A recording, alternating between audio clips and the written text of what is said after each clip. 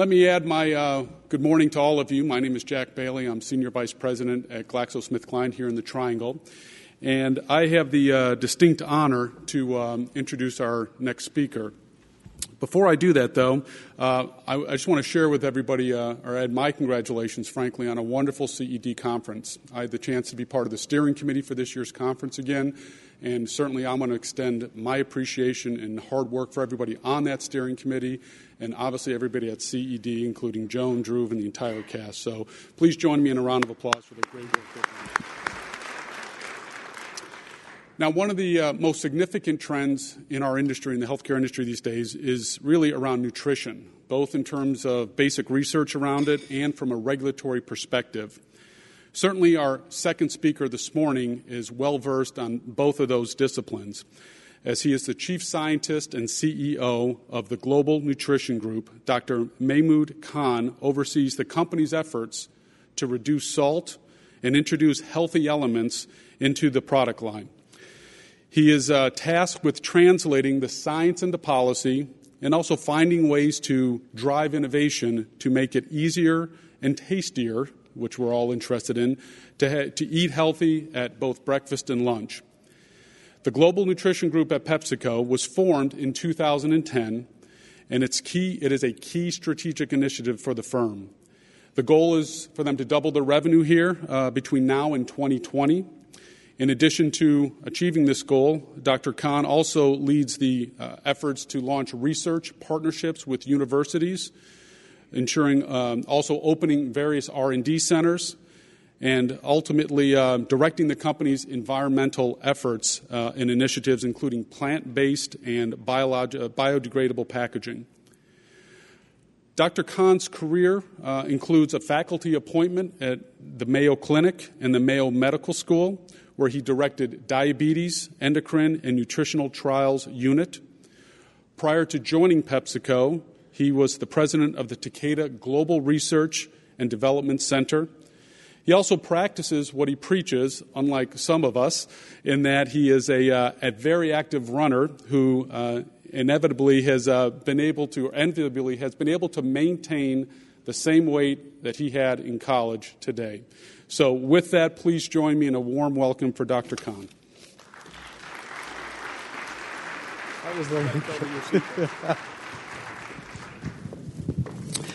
Well, good morning. It's a pleasure to be here, and I'd like to thank the organizers, and in particular Drew and a friend and colleague, Victor Zhao, who invited me to participate here. I've already at breakfast this morning had a number of questions which have been fascinating, one of which was a common theme was, is PepsiCo interested in life sciences? And then the other question I often get is, what's an endocrinologist from the Mayo Clinic doing in the food and beverage industry? And as you just pointed out, I actually have two jobs at PepsiCo. If we think about our business as a $67 billion a year business, I head up R&D for the enterprise. That is from agronomy and agriculture, through product development, through processing, engineering, packaging, the whole supply chain. It gives me a very broad view from the vantage point of the second largest food and beverage company in the world and the largest one in the United States. The second role I have is to help accelerate and unlock the value of our nutrition businesses, which currently are about $13 billion in revenue. And as we've said, we're going to grow those to $30 billion by the year 2020. But what I would like to do is, from that vantage point, share with you really what I think about as the global challenges facing our planet, humanity, but at the same time, share with you why I'm excited at the opportunity ahead. I mean, it's a tremendous opportunity. We hear about the gloom and the economy and everything else, but let's just think about the opportunities. And what I'm going to frame it up is some very simple statistics, present to you some facts. And I'd like you to think about 4 C's. Cities, consumers, connectivity, and customization. Just 4 simple concepts. Let's think about cities first. Our world population, to give you a little historical perspective, the population of our planet in terms of humans was 1 billion in the year 1800. 1 billion people. From 1800 to 1900, it grew relatively exponentially, such that from 1900 to the year 2000, we added 1 billion people in 100 years.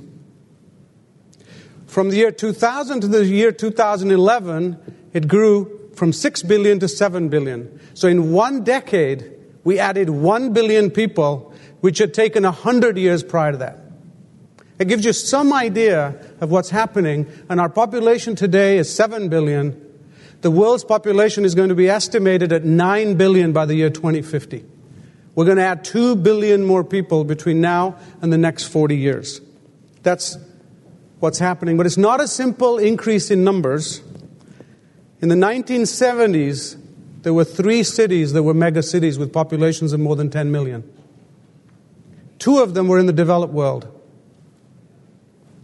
Today, there are 15 cities over 10 million. And by the year 2050, it's estimated there will be 50, of which there will only be 3 in the developed world. Today, 70% of humanity lives in cities. And here's the striking statistic. Between now and the year 2015, 90% of the growth in population is going to happen in cities. 15 of them. 15 cities will account for 90% of the growth of the population of the earth. Now, okay, so that's the population demographics. That's what's happening. That's the cities part. It isn't just a growth in population, it's occurring in urbanization. The second to think about from a food and beverage point of view is how we're going to feed the planet. Just that simple question, how are we going to feed the planet? This is not just a developing world issue, it's a developed and developing world, it's a global economy. 2 important things are happening. Just think about this. Historically, there were farmers and there were consumers. And the farmers were typically the consumers. You ate and consumed food that you either grew or you bought in the village around where you lived.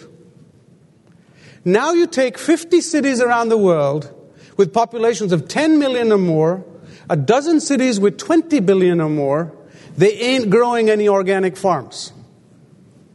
They're not even living within 10 miles, 20 miles, 50 miles, and often 100 miles of where the food is grown. So we have a dramatic global challenge, a huge population at an increasingly greater distance from where food is grown.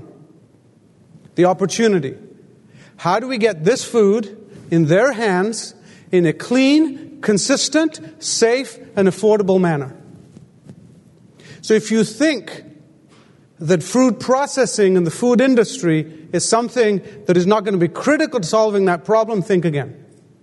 Okay? You cannot produce and distribute food that is safe, clean, and effective at anywhere near an affordable price unless you figure these 2 things out. That's one opportunity. It's unlocking that opportunity. The second, interestingly, is if indeed, and let's just take the United States and the CDC, if we did in America what the CDC recommends, that is, consume 3 to 5 servings of fruits and vegetables a day, if we just did that in the U.S. today, we'd be increasing our consumption of fruit and vegetables per person by 1. That's all, 1 serving per person per day. We would have to increase the production of fruit and vegetables in the U.S. equal to the total production of the state of California, just to meet the CDC's recommendations, which means we'd have to create the land, water, and climate of another California. Clearly, that's not going to happen. What are the options? Well, the old way was easy. We'd go south, we'd go to the east, and we'd buy our fruits and vegetables, bring them back, and provide them to our consumers.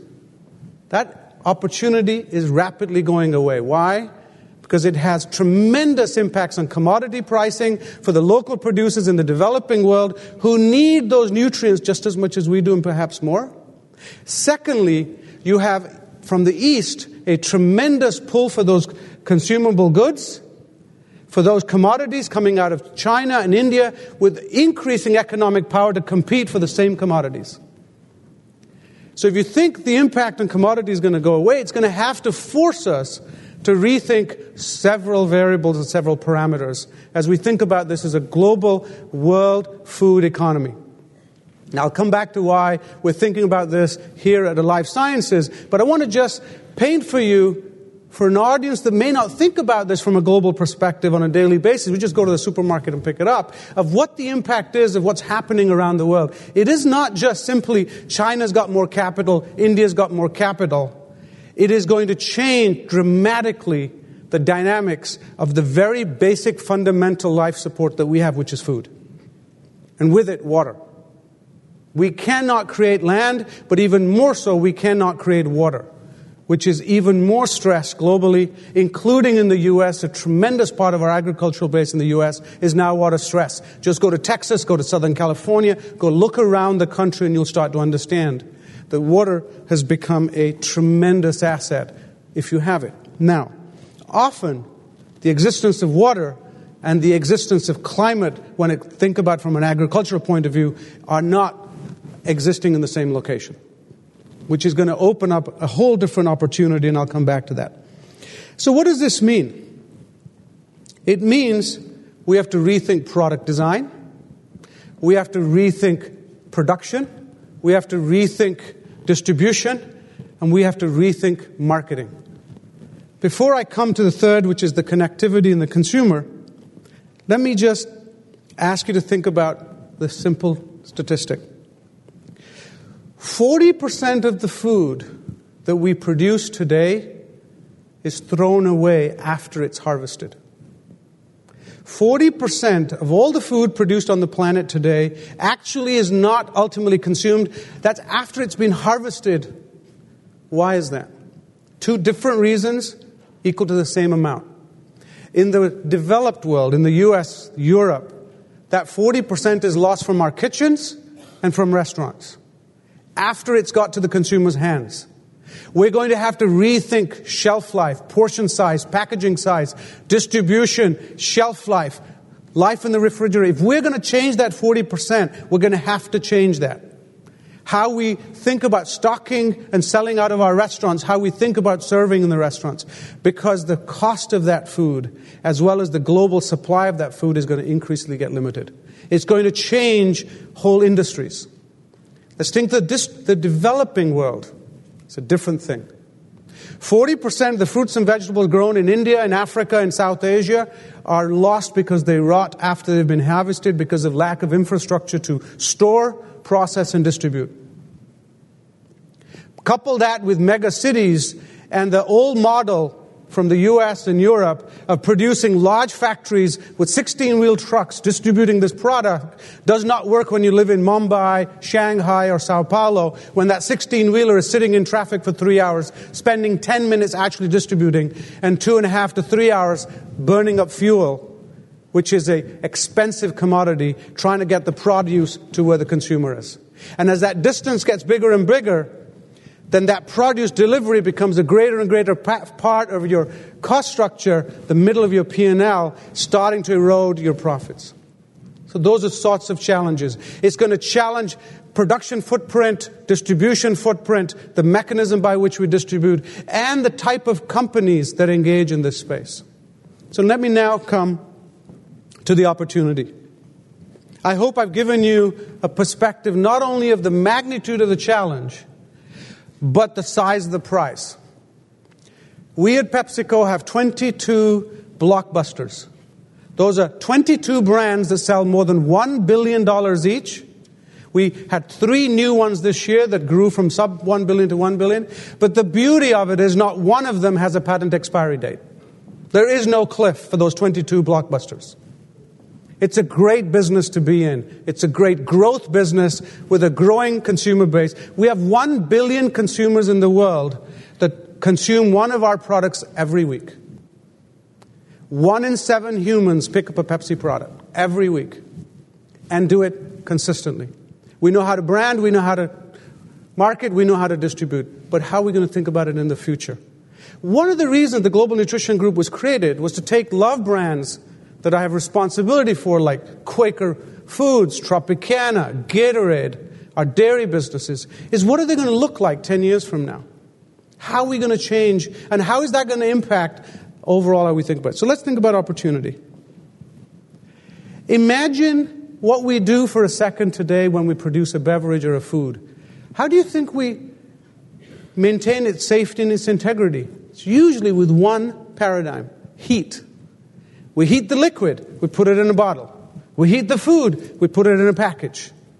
It's a great way of getting rid of bacteria, stabilizing the food, stop it from oxidizing, and get it to the consumer. That need to get it to the consumer, as I hope I've pointed out to you, isn't going to go away. But how we inhibit that bacteria, how we preserve its nutrients, how we get it in the hand of the consumers, there's a tremendous unlock there when different technologies, different industries come together and try solving this problem. How we think about packaging is going to rapidly change. The idea and the notion of shipping water and air in packages is going to have to be rethought. The size of production and distributed manufacturing is going to have to be rethought.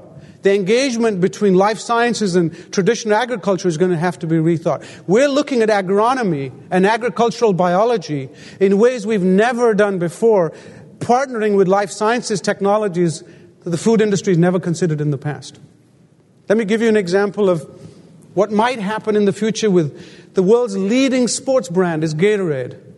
Gatorade, for most people, everybody in this country sees Gatorade just about every week. You watch any professional sport and it's an icon, that dunking. We were celebrating the Super Bowl this year because we didn't care which side won. Both quarterbacks were great fans of Gatorade. Okay? Now, what does it mean? Well, Gatorade today is a whole portfolio of products. It used to be a beverage. Now it's bars, it's drinks, it's a whole system. We call it the G Series. Tremendous success. What's the tomorrow look like? Well, Alex mentioned diagnostics. Could you imagine an athlete that says, customization? I want to know during my sport what I take. The nutrient needs of an NFL football player versus a tennis player versus a soccer player versus a cricket player may be completely different based on climate, intensity, the sport. As we start to understand their needs, as we start to understand real-time feedback loops, it's going to start to change the way which the product engages with the consumer. Marketing starts to change because we have a socially connected global population. Not only that, but could you imagine as we look further that it's not just Gatorade, the product, it's the ecosystem. How athletes themselves are connected. Our Gatorade Sports Science Institute, which studies the science of sports, is now embedded with the Nick Bellateri Institute down in Florida. It's part of the training program of the world's top elite athletes. For those of you who know tennis, that institute has developed 26 number one world seeded athletes. Just in tennis alone. Forget the NBA, NFL, and all the rest. We've just next month opening the Gatorade Sports Science Institute in Loughborough, the UK's premier sports facility for research and science. We're looking at Asia, we're looking at Latin America. As we think about engaging with the athlete and the science of exercise physiology, it changes that. What is that teaching us about aging and movement and nutrition and exercise as we get older and the elderly? It's going to change the dynamics of how we engage with the consumer. All of these are just examples of how these industries are starting to evolve. So somebody like myself who came from endocrinology, the pharmaceutical industry, now the food and beverage industry, and actually I started my career teaching at the College of Agriculture at the University of Minnesota 20-some years ago. It just took me a quarter of a century to figure out what I really wanted to do. But at the end of the day, what it's telling me is that the opportunity to unlock this value is going to happen out of partnerships we never imagined, out of collaborations we'd have never thought about, out of bringing people from disciplines we'd have never considered. But as we start to do it, let me leave you with one other fact. The future large industry partners aren't those necessarily that were grown here in our own backyard. The third largest beverage company in the world, and the largest ready-to-drink tea company in the world, most of you have never heard of. called Tingy. That company has never sold a single product outside China. And yet it is already the third largest in the world. It is now a partner working collaborative with us at PepsiCo. The dynamics and the partnerships themselves are starting to change. So, my friends, if many of you are wondering what's an academic endocrinologist thinking about at a company that's got a long tradition in the food and beverage and consumer goods, I hope I've given you a little insight into the unique opportunities, the innovation, and the way we are looking to change this industry from a value point of view, from a consumer point of view, and how the future might look. We've got a great leader in a CEO and chairman that's very visionary in this respect, and I'm blessed to have her as a boss. But this is going to be a tremendous ride as we move to the future.